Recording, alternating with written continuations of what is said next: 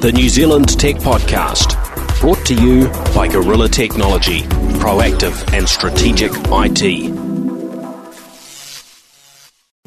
Greetings and welcome along to the New Zealand Tech Podcast. I'm your host, Paul Spain. Today, our guest is Greg Shanahan. Welcome along, Greg. Hi, Paul. Thank you for having me. Great to have you here in the studio. Now, maybe you could fill listeners in on where you fit into this big wide world of tech in New Zealand. So I probably best known for the TIN report or TIN 100 report. So I founded TIN 20 years ago this year and then started producing the report in 2005. So the TIN report is a annual benchmarking report on New Zealand's 200 largest globally focused tech businesses. So it really quantifies our tech export industry. And as I was saying before the show started, we started off surveying 2005 about 70 companies. This year we'll survey around about 1,000. So there's been enormous growth in the number of companies and the contribution of those companies to the New Zealand economy. Yeah, I think it's incredibly exciting how much change and growth we've seen in New Zealand within, particularly the tech startups. So, I guess startup is a sort of hard term to define what fits in and doesn't fit into that category. But a lot of amazing tech companies, and I think more and more government recognising the importance of our tech industry and that becoming more widely recognised as well, just how much of an impact it can have on the future of New Zealand. Yeah, I think that's a really good point. When we started TIN, or even started the TIN report, it wasn't widely recognised, and there was no quantification of how big the sector was, and little understanding of what success looked like. And I think certainly within the business community, that's become a lot more transparent in the intervening period. All right, well, let's jump in. A few bits of news to chat through before we dive in and learn a bit more about TIN. Now, I was a little bit surprised to hear about a company formerly known as CCH, or Commerce Clearinghouse, I think, but they're now known as Giant Wolters Kluwer, the software firm.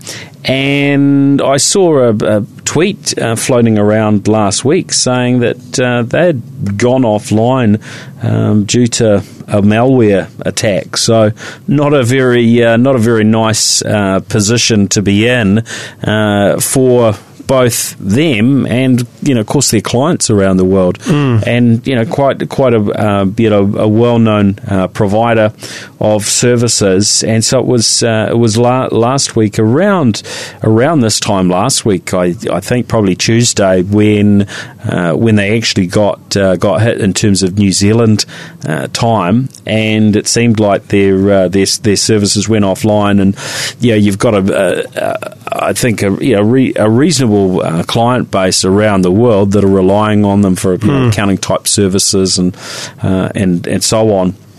Not a nice position to be in. The last tweet that I saw from their New Zealand Twitter handle, I think CCH_NZ is their New Zealand Twitter. And that was basically saying our service is interrupted, and we're doing our best to get it back online.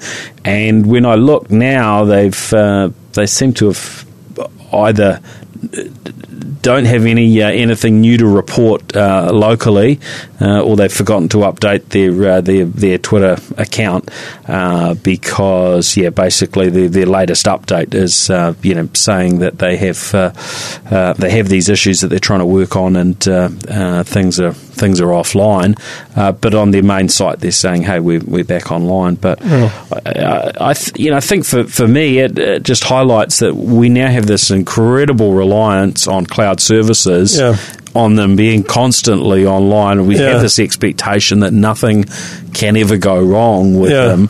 And, if they do, then, there might be a short outage, but they bounce back online pretty quickly.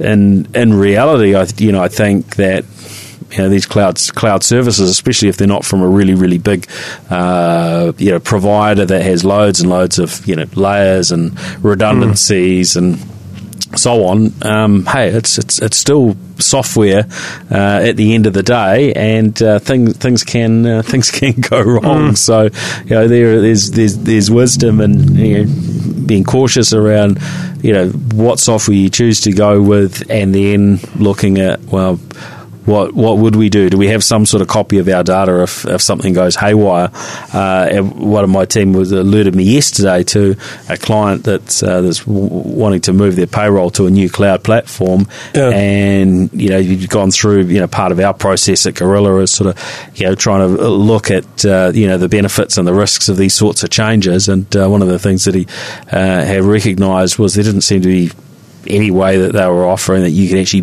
back up this particular payroll system once you move to it, or keep your own sort of copy other than copies of pay slips and bits and pieces. So there's some challenges out there, I think. Particularly, I just put all my personal photos from my phone into the cloud as a backup. Yes. And so increasing the backup, so going to the cloud rather than people backing up from the cloud. So, makes you feel a bit vulnerable. Yeah, and do you back up your backup? So you've got one in this cloud and one in that cloud. And, when it comes to personal data, I guess there's a level of importance to it. But if you're relying on it for a business where you couldn't cope if you lost that data, it's another consideration too. You're making me feel a little bit more paranoid than I already was, Paul. Sorry. All right, so on to other topics. Uber have gone public. They did their initial public offering, or launched on the stock exchange last week, and it was Saturday New Zealand time, and it didn't look very good, I've got to say, in terms of the numbers. I think they dropped about 7%. And I've just jumped in to see what the reports are for today. Tuesday here in New Zealand, it's Monday in the US. Stock market has opened again. I think they launched on the New York Stock Exchange around $45 a share. And they're now down to just under $37 US a share. Wow. So they've looks like they've dropped nearly 20% since that offering. What are people putting that down to? I'm not sure what the big hit is. I think. For me, there's probably quite a number of concerns always when I look at startups, and I guess I've looked at a lot of IPOs over the years, and sometimes I might have a friend that's involved in a business, and so you're hearing a little bit of bits and pieces from them. I remember when Google listed. And a friend of mine had been in the first 1 to 200 staff in the US, and I thought, it's probably going to work out all right. And looked at the initial stock price. I think it was maybe around $100 US at that point, and I thought, maybe I should buy some of these. And then I looked at the market cap, and I thought, how can Google be worth that much, and where are they going to go from here? And of course they've way past that by more than 10 times now, and I guess I've recognised it's really hard from the outside to actually weigh these things up. In the case of Uber, are they making money? I don't think I don't think so. Are they going to make money anytime soon? I'm not sure if if they keep expanding, then it's it gets pretty hard to pull in the profits. You would tend to think, sort of looking at the Uber Eats type model, that there would be quite good money in the sort of slice of food sales they take and the slice of the general ride sharing that they take. Then we've got this move towards autonomous cars coming at some point over the next few years. But just two weeks ago, Elon Musk saying, pay every Tesla that's out on the road, if the owner wants it to, it'll be able to be part of our ride sharing network. So there's a fleet of within 18 months or so, potentially 2 million cars around the world that will have all the technology in them to compete with Uber. So there's a few concerns, and not to mention how people feel about some of the ethical things that have come from Uber, certainly in the past, and how they've approached certain things and not been too committed to local legislation, shall we say? Yeah. Yes, certainly the Elon Musk announcement, I think it was last week or the week before, was big news, and was being touted that Tesla was going to actually crush Lyft and Uber, and he was upselling that. So if it's driven by sentiment and people are investing in a stock for something that's going to be part of the future economy, those kind of things from someone as high profile as Elon Musk could have put a dampener for some people on that. Yeah, I'm kind of curious why exactly they've chosen to list it at this stage. Whether it's just that their investors have got to the point that they don't want to keep dipping into their pockets, or what the other reasonings are behind this timing. But I would have thought. Would have been somewhat predictable that people weren't super excited about Uber. So maybe if they'd listed a few years back, when Uber was probably cooler and seen as more cutting edge than it is today, they would have had a better chance. Might have been quite different. Yeah. Still, there's a few people making a little bit of money out of out of this. I think they're now a reasonable chunk below what the more recent investors have actually at the level that they've invested at. I think the last round of investments was off the top of my head was Uber being valued somewhere around the 70 to 80 sort of billion US mark, and I'm just trying to see here, what have we got? Market cap of 62 billion. So it's still huge in the scheme of things. I think it's still worth more than any automaker in the US and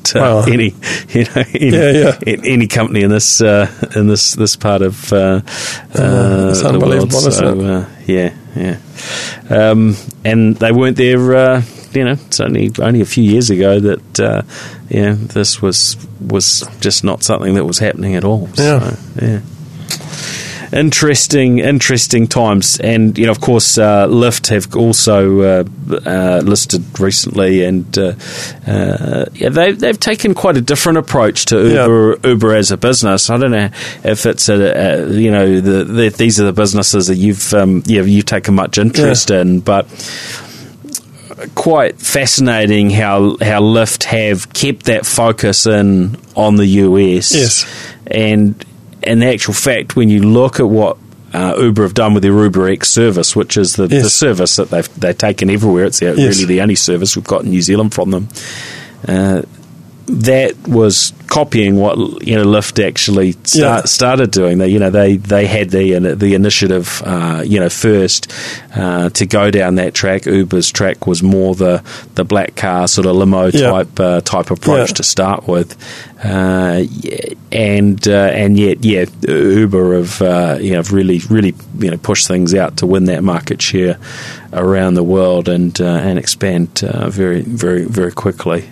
I mean, they've certainly been high profile. When you think of that market, you think of Uber first. You do. but it's certainly, I think, been good for consumers and for drivers that there have been the two players in the US market.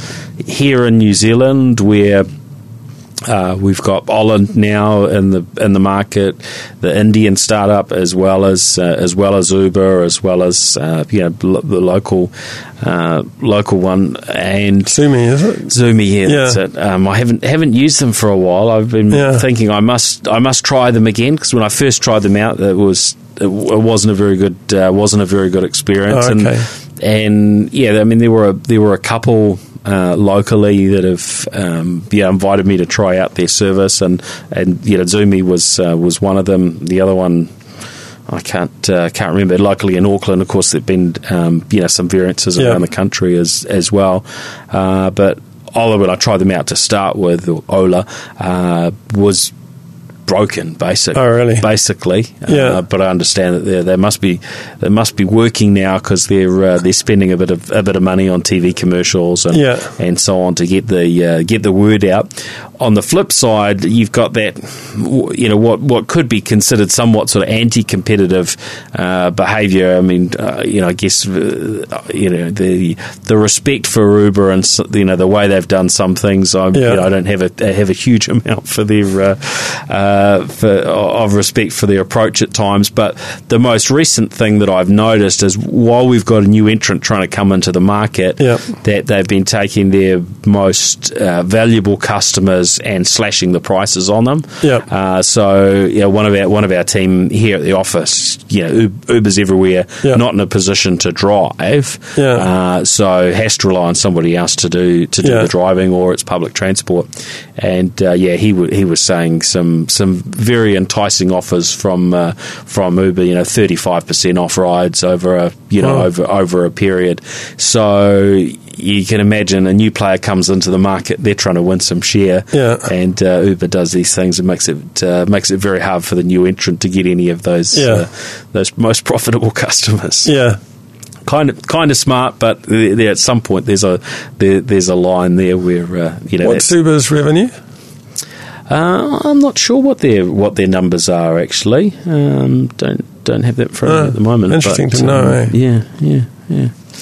So anyway, interesting times, and of course, another big company that gets a lot of attention is Amazon, and Jeff Bezos has been doing some interesting stuff in terms of putting up rockets with Blue Origin and so on, and just in the last few days, he's made his most recent announcements, and the video's online actually. It's called Going to Space to Benefit Earth. And it runs. How long does it run for? This may be half an hour or so, but quite a 51 minutes, but quite a fascinating watch for anyone that's interested in what his take on things, because we sort of we've got a bit of a taste of what where Peter Beck's going. I'm sure we'll keep hearing more from Peter Beck,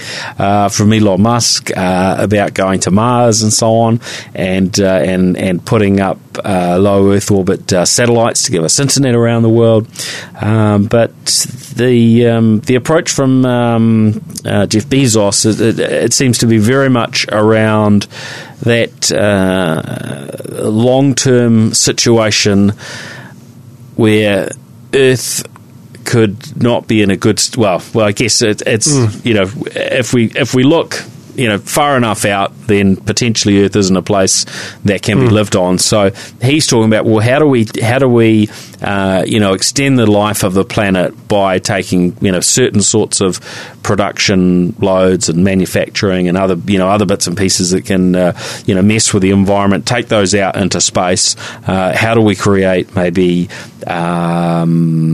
communities that would be based in space, but not necessarily based on a planet, but actually you build these things in space, so they don't have to be as far away as Mars, for instance, a sort of thing where you can go and you can can visit these things, and the moon that would be part of that. So he's showed off his moon lander and a prototype and so on. So. A bit of science fiction, and weaved in there, but he tells a good story, and it's worth a watch for those that are curious about these things. Yeah, he's certainly an interesting guy, and one of the few captains of industry who sort of come through from the .com bubble to go from strength to strength now, and Amazon just seem to be getting more powerful by the day. It's incredible. I don't tend to hold too many stocks, but I am sitting on a small number of of Amazon shares because. Unless something really major hits them, I can just see them, continuing to grow dominant. On the flip side, I'm not actually, necessarily super keen on, outside of that investment. My general thinking, I don't like it when one company becomes too dominant. So, I'm not sure how long I'll keep that one for, but I certainly hope that they get a good run for their money in plenty of places, and we see some good competition for them, especially here in New Zealand, right? Especially the way current tax regimes are, much prefer local businesses to be selling to New Zealand rather than offshore conglomerates that might not pay very much tax locally. I guess the biggest global competition would be Alibaba. Yes, and so. Probably a clash of the titans somewhere along the way. That's right, and I think Amazon have recently pulled out of China themselves. Yeah. So, yes, it's very, very interesting to watch these things, and a little bit worrying at times too. So there we go. Now, locally, Vodafone. We heard yesterday that maybe they weren't going to wait for a listing, and they might be sold. And sure enough, they held a briefing for media today, and I think that they said that it was going to be running for a couple of hours to chat through the sale of Vodafone New Zealand, so Vodafone Group globally, divesting themselves of it entirely. Was it Infratel who was interested in Vodafone? Yeah. So Infratel and Brookfield Investment Management, which is a Canadian firm. So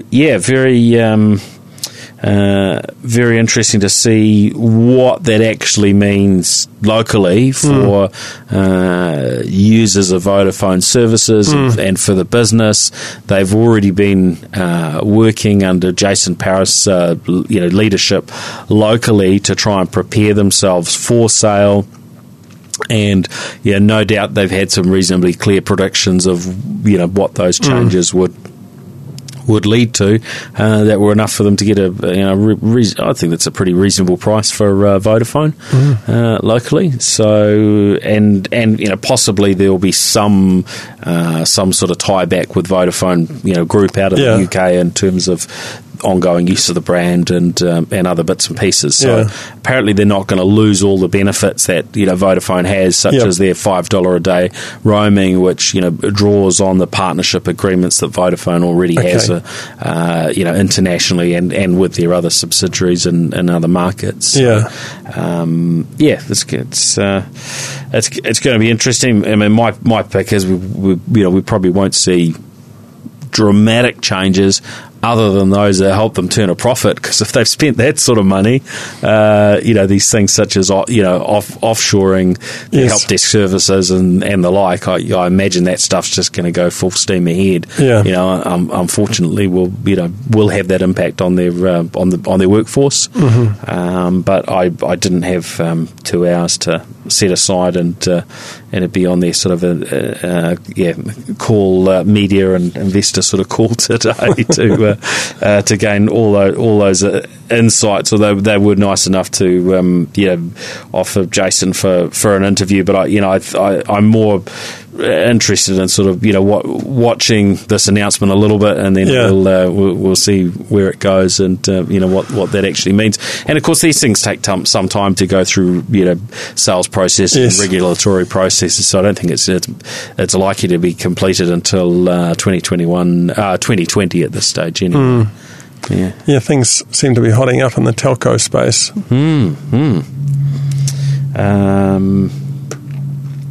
All right, so that was Vodafone. Lime in the news, another one of these global tech startups that's moving at pace for having been given approval by the Selwyn District Council to undertake a trial in Rolleston, which it's sort of not the metropolis that gets a lot of coverage in the news much, because the population.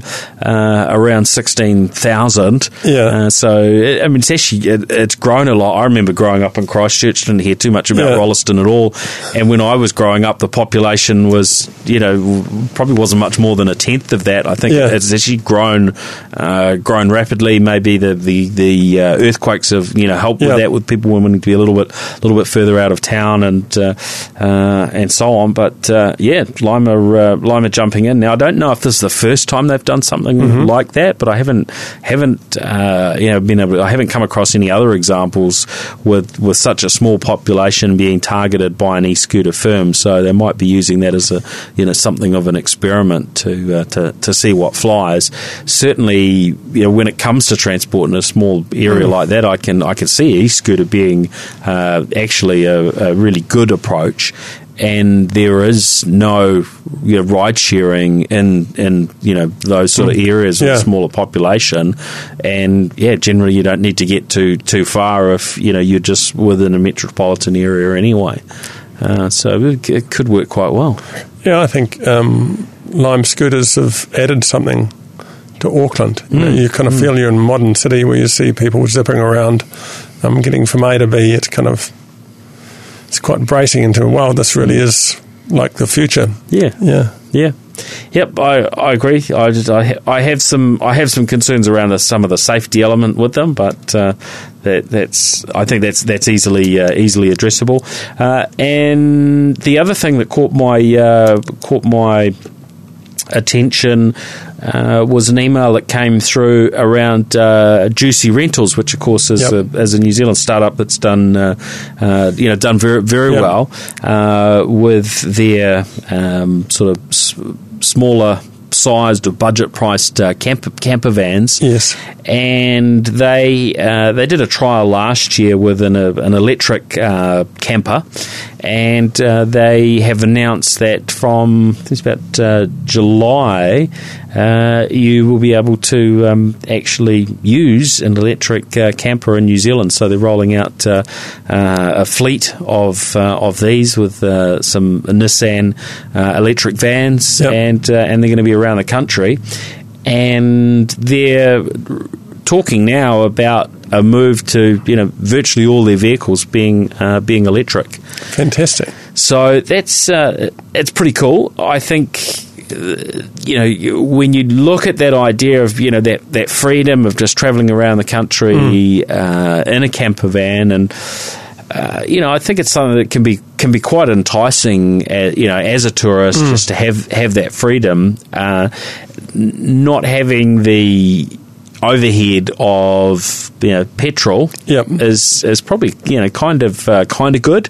On the flip side, you might need to plan a bit more so you can charge, but the charging networks around New Zealand have really improved a lot over recent years, and the government have certainly helped with funding some of that. The likes of ChargeNet, who sponsor our EV podcast, they've been working very hard to put that infrastructure out there. So, I think the timing is probably about right for this stuff to start happening. Yeah, I think it's exciting, and particularly for visitors to New Zealand, it reinforces an image that hopefully they have of New Zealand already. It'd be exciting to see more fleets doing that, government vehicles and other sort of long-haul transport. Yeah, I think it fits with the clean green brand of New Zealand, and so much of our electricity is generated in a sustainable way. So all fits together fairly nicely. I don't know what the costs are to rent these things, whether they're any much different to any other vehicles, but I would think it's reasonably inevitable that it won't be too many years before this is just the standard, and it's great to see them leading the way here. And I imagine if they do similar, if this works out well, which I would pick it, probably would, then they'll be looking to do this in other markets that they operate in. Fantastic. I'm not sure of all the markets, but certainly seen the juicy cars or the juicy vans around the US. Yeah. And they seem to be doing well there, which is it's always pleasing to see our Kiwi exports doing well internationally. Oh, absolutely, and as a potential customer, you'd be more inclined to support people who are taking that kind of leadership. People who really want to provide the support of their custom to people who are showing some sort of environmental considerations. And I think that what Juicy are doing, there's so many opportunities in New Zealand because of our small scale to change things dramatically, and I think the opportunity to actually be more radical than we're already being. The size of our infrastructure and population is a fraction of most major Western economies. So if we're not going to do these things, who will?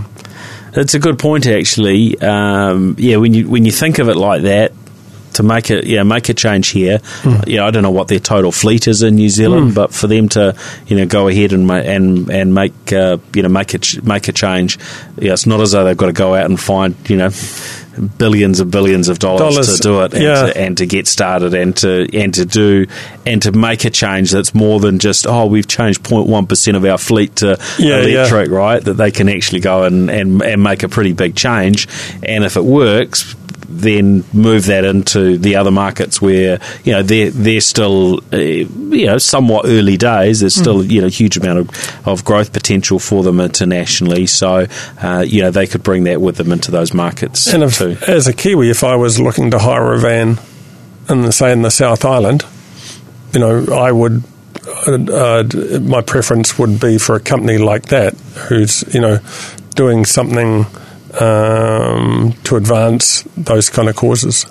And not to mention, because it's all electric, then you've got other benefits that come with it in terms of a Wi-Fi hotspot and other bits and pieces that are sort of built in there, mobile hotspot and so on. So So there's some good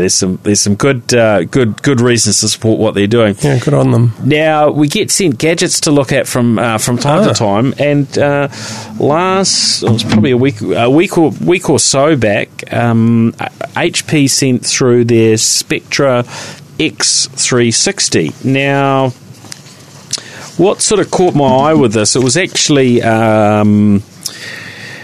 Might not have been this exact model, but one of the X360s I saw recently was I was on a trip with Chris Keel, and HP had sent a device over to the Herald. I think it was for Juha Saarinen, who comes on the podcast from time to time, and he wasn't about, so Chris Keel grabbed it and he was showing it to me, and I was looking at it and going, "Oh, that looks actually pretty stylish." Yeah. The most obvious thing is kind of small, but it stood out to me as the corners of it are chopped off where the fold is. and it's just a style element I hadn't seen before, but it's also quite nice. You've got actually when I first got it, I was looking around for a while to work out how to turn it on, but the power button's on one corner, and on the other corner is the USB-C connector, so you can dock it in. And unlike one of the other HPs I've been using with USB-C, I was able just to plug in the cable that goes into my monitor, and that handled the charging, the monitor, the keyboard, the mouse, the networking, and worked very well. A very nice, slim and stylish laptop. At the top end of the market, so it's sort of machined out of out of the relevant materials. And I think it launches here about $2,900. Now, being the X360, it means you can fold it back on itself and use it a bit like a tablet. I'm always cautious with those features, though, in case I've grabbed the wrong laptop when I fold it back and worried I'm going to break it. But I assure you can do with the Spectre X360. So the Spectre is their sort of consumer brand, and then they've got their commercial variants as well. And as far as a consumer laptop, it certainly sits up at that higher end. This one, pretty powerful with a quad core CPU and. Did you see Bang & Olufsen? Yeah, Bang & Olufsen speakers. There's a bunch of very nice elements to it, and fair bit of processing power. The only thing that I guess always surprises me when I pick up a nice high end sort of laptop that's aimed at consumers, that it comes with the home version of Windows, which in business you generally want to be on the business version of Windows. And always wonder why they can't just add that in there. But usually there's some option to get that. And if you're in business, you're probably going to buy a slight variant that is the business model and have the business version of Windows. But overall, very very nice design, I think, and build. And there's some quite smart stuff in there. Even just the little switches that they're now putting on the side, so you can turn off the sort of privacy to turn off the webcam, and actually completely disconnects it, so the power to the webcam's gone. So it's not just that you're covering it up or some other such thing. It's completely disconnected. So I know we're more and more concerned about those privacy aspects. So.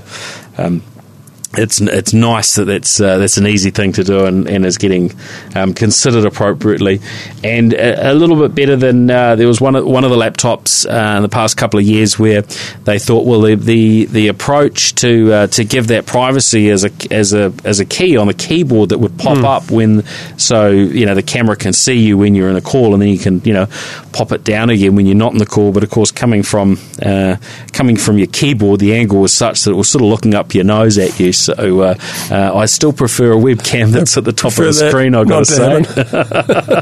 So, yes. All right, so Technology Investment Network, Greg. Let's talk about it. Let's talk about TIN. So you said 20 years now since you started. Yeah, I was 10 at the time, and quite precocious for a 10-year-old.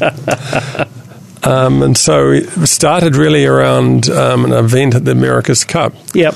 And the 2000 America's Cup, where there was a lot of captains of industry there from Silicon Valley who were visiting from the United States, and some whose visits had sort of been facilitated by New Zealand Trade and Enterprise. And so it was a unique opportunity to showcase some of the New Zealand tech companies in New Zealand at that time to these individuals and bring the sort of tech community together. Fantastic. And we have some great stories, don't we, in New Zealand of really, big heavy hitters with a lot to invest who have helped the likes of Xero and varying others to sort of gain the traction that they've needed by investing in our local companies, and often a lot of that's been facilitated locally rather than it necessarily being Silicon Valley sort of visits that have got those connections into play. Yeah, so that's really interesting and relevant to Tech Week coming up. Yes. Point that you make, given that we're launching the Investor's Guide to the New Zealand technology industry next week during Tech Week.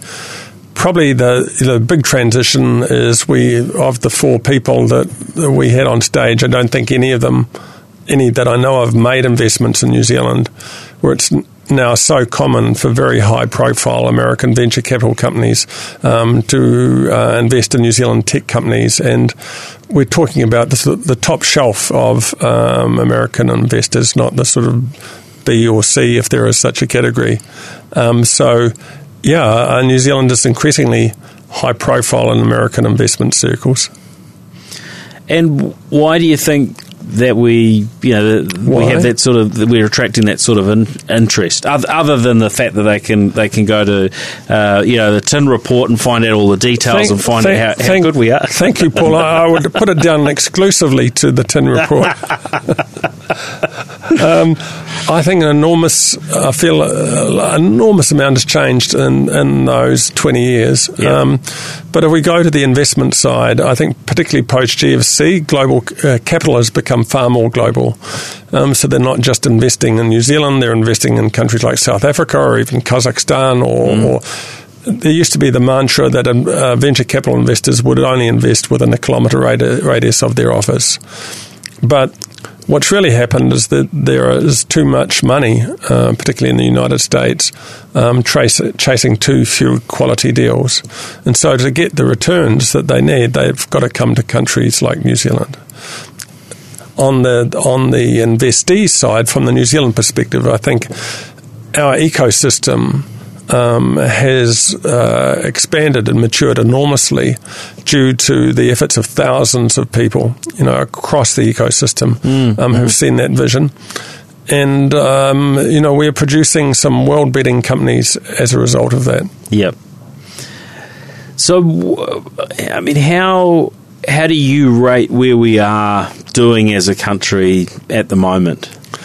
It's funny you should say that, because there was recently a report earlier this year by the New Zealand Productivity Commission saying that we hadn't really achieved anything.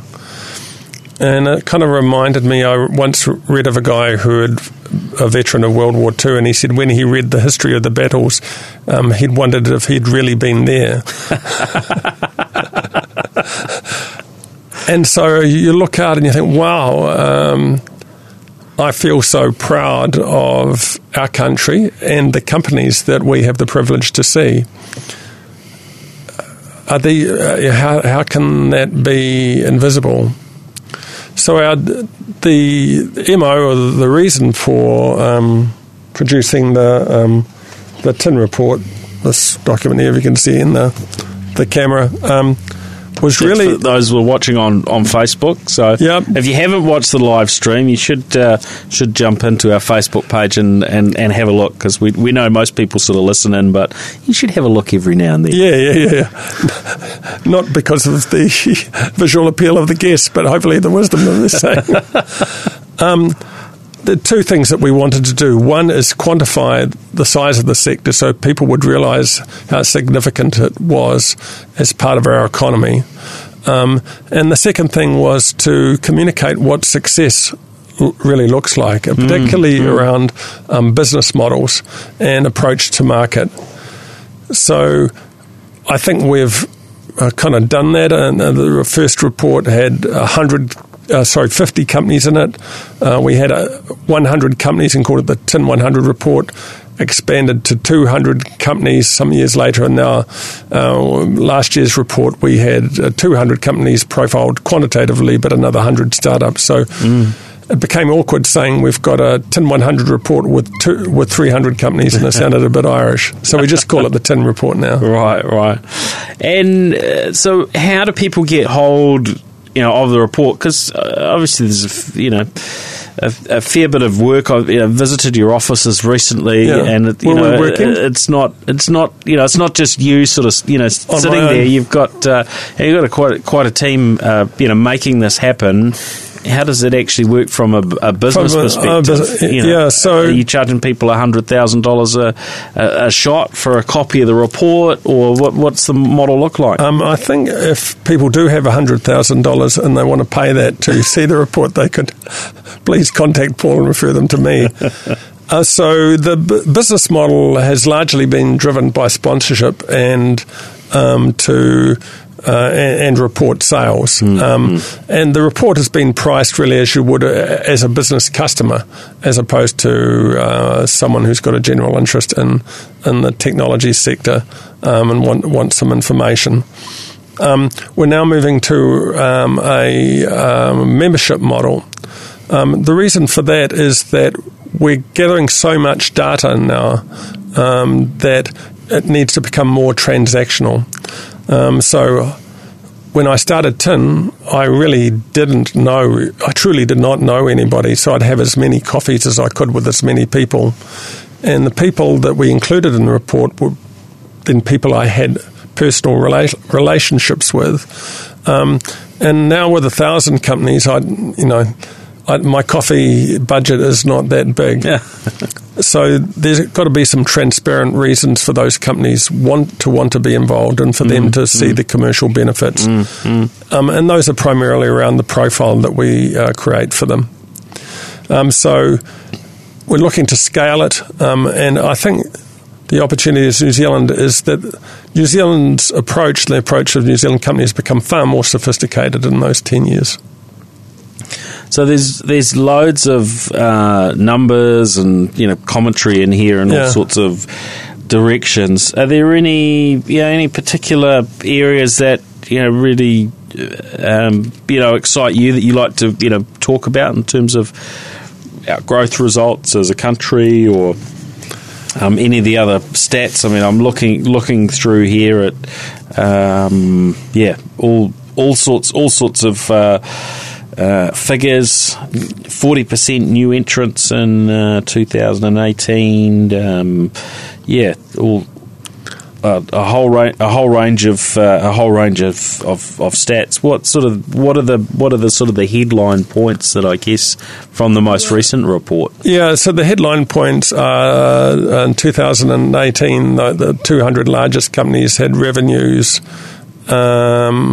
of around about $11 billion and grew in excess of 10%, and exports of $8 billion. So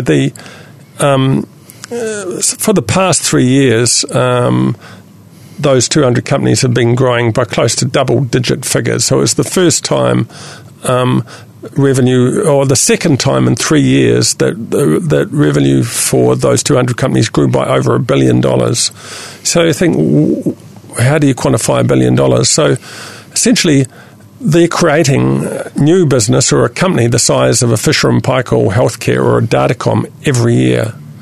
So you've got to find resources and talent and premises for business that size. That's huge on the scale of New Zealand. There are 47,000 people employed in those companies. That's growing every year by 2,000 to 3,000. Roughly 50 to 60% of them are employed in New Zealand. There's a growing number, obviously, offshore as sales become more important than production. So in terms of property prices, particularly property prices in metropolitan areas, requirement for industrial property, those things are really starting to bite. So this is bad for the economy then? This is putting our house prices up, Greg. Yeah, possibly is, I think. But what mainstream business is beginning to recognise is that this is impacting our economy. And so particularly since last year's report, we've been contacted by people saying, wow, how do I become part of this? I don't know much about it, and technology makes me a bit anxious. It's so high risk. But this is an opportunity that we cannot afford to ignore. And so that's pretty cool. Yeah. I think it's it's really, really exciting to hear where things are growing. I was just looking down at page here which mentioned Vista Group, and an amazing company. Yeah, I saw Murray Holloway last week. A fantastic guy, and he's awesome. He was on, for those that are interested in hearing their story, New Zealand Business Podcast. Yep. You can hear Murray. And, thoroughly recommend listening to him. He's fascinating, and I think when we had him on the show, which would have been probably maybe 2 years ago now, their market cap was somewhere sort of 400 million or so. He mentioned, I think, around 800 million now. So they're doing very well, and we've just got so many good stories. A lot of them aren't quite at that scale necessarily, but I love that you were able to sort of collate that together and paint a picture across the country, and the idea that we're creating basically a $1 billion business every year with the growth that we're seeing across these is really, really pleasing to hear. And I guess that this is something that we want to get that word out. Last week where I ran into Murray was the event at the Ice House where we have Simplicity, Sir Stephen Tyndall's investment entity K1W1 and the Ice Angels sort of coming together, and that was exciting just to see the number of investors and people, and I guess the thing about that is that it will expose what these opportunities are for New Zealand to a broader audience, and help encourage more people, rather than dropping every cent they own into a mortgage and buying property, but into something that's actually going to grow New Zealand's economy in a real and genuine way, without all the investment having to be coming in from the ends of the earth rather than locally, which is I think very, very encouraging. I totally agree. I think the movement of some of the superannuation fund money into the tech sector is the next stage in the maturity of the sector, and for New Zealanders to recognise that this is a big opportunity and not force high growth companies to look offshore because there's no sort of Series A and beyond funding available in New Zealand. And so we've got to change the whole conversation around that, which people are showing leadership in doing. So I totally commend what they've done. Yeah, and which reminds me, because we had Sam Stubbs in here from Simplicity and Robbie Paul from Ice Angels a few days ago for New Zealand Everyday Investor podcast. So those that are wondering whether they should be putting a few dollars into the tech sector rather than other places where you might be investing money at the moment, or just leaving it at the bank, or traditional KiwiSaver schemes, then that one will be worth a listen. I haven't heard it yet. I'm not even sure if it's online. I think it probably is by now, or will be within the next week or two. So lots of little bits of promotion for some of our other shows. But look, Sam and Robbie would be really interesting to talk to. And Robbie's been doing a fantastic job with the Ice Angels for years, supported by Andy Hamilton, and they've really built up some momentum there. Yeah, and we will. We didn't manage to quite get our scheduling right because Robbie's got a bit of travel coming up, but we will get him in on New Zealand, tech podcast over the next little while as well to hear a bit more of what's happening in his world. So in terms of, I'm kind of curious because I've heard about sort of TIN 100 from time to time. It's sort of come up, but I haven't heard a whole lot about it. Other than when one of your team got in touch a few weeks back. I'm curious. Who are the people that you're targeting, or you think should be getting in touch, and either I'm not sure what the model is now, but I think you mentioned a membership type model. Yes. Who would be the people that are really going to benefit from this? So I guess we've got a mix of listeners, and probably about from the survey we've been doing, about a third of our listeners have their primary interest in technology is very very much from the personal perspective, but the majority of our listeners, there's 2/3, are involved in some field of technology and or business and technology, as well as generally having some personal interest as well. So I guess it's going to fit in there somewhere. Well, I guess the TIN report and TIN really started as a work of passion, looking for a business model, perhaps like a lot of businesses that. When we wrote the report, I was just frustrated at the lack of transparency and understanding of the significance of the sector. So I wanted to put something out there. I think we were running events at the time, so I threw our sponsor logos from the events onto the report so it wouldn't look too sad that we had some industry backing. Yeah. And initially, the idea was to curate a community so that people would understand who else was playing in this space. So my initial target was the tin companies themselves, particularly because we found that companies going offshore were all making the same mistakes, sort of like lemmings. So if you could speak to your peers, maybe you wouldn't be doomed to do that. Yes, I was really keen that people got some market savvy. But more, the beyond the companies themselves, it's the stakeholders in the industry, so particularly investors and professional service providers, university and government. So particularly the New Zealand government, I think their perspective on the sector has been altered considerably over the years by the report. So if anyone is interested in this stuff, you just need to go onto our website where it's currently being rebuilt, but you can find more information on the TIN report. Yeah, it's fascinating. I mean, every time I talk about this, I just it's so exciting for all of us. And as I said, it's not just TIN hasn't made the tech sector. We've shed a light on it, but people like the Ice House and others have done fantastic work in the past decade. The University of Auckland and other tertiary institutions, champions within the government, collaborative spaces, incubators all over New Zealand now. It's a very increasingly mature and sophisticated innovation ecosystem. That's probably the only thing investors say you could come close to it is in Israel.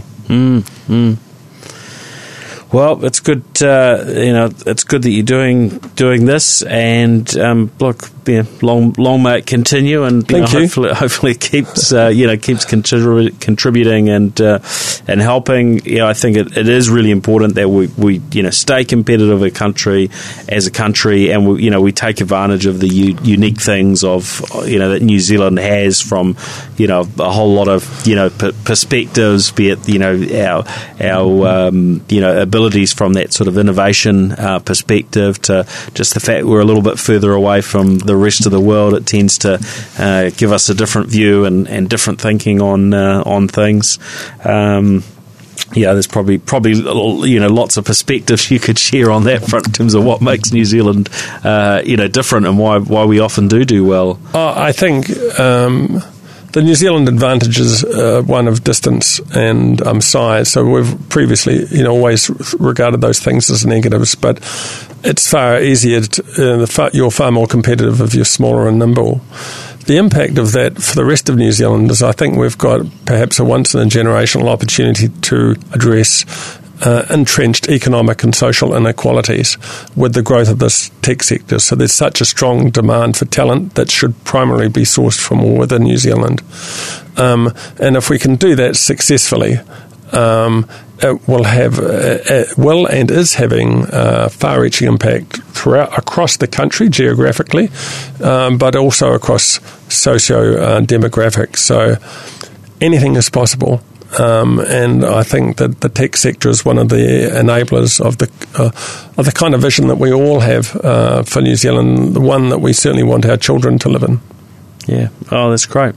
Thanks for coming on the New Zealand Tech Podcast. Thank you, Paul. It was a lot of fun. Excellent.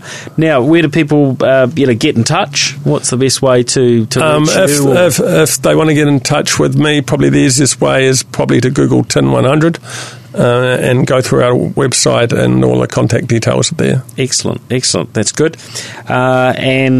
Listeners can get in touch with me via social media, Paul Spain on LinkedIn, Twitter, Facebook.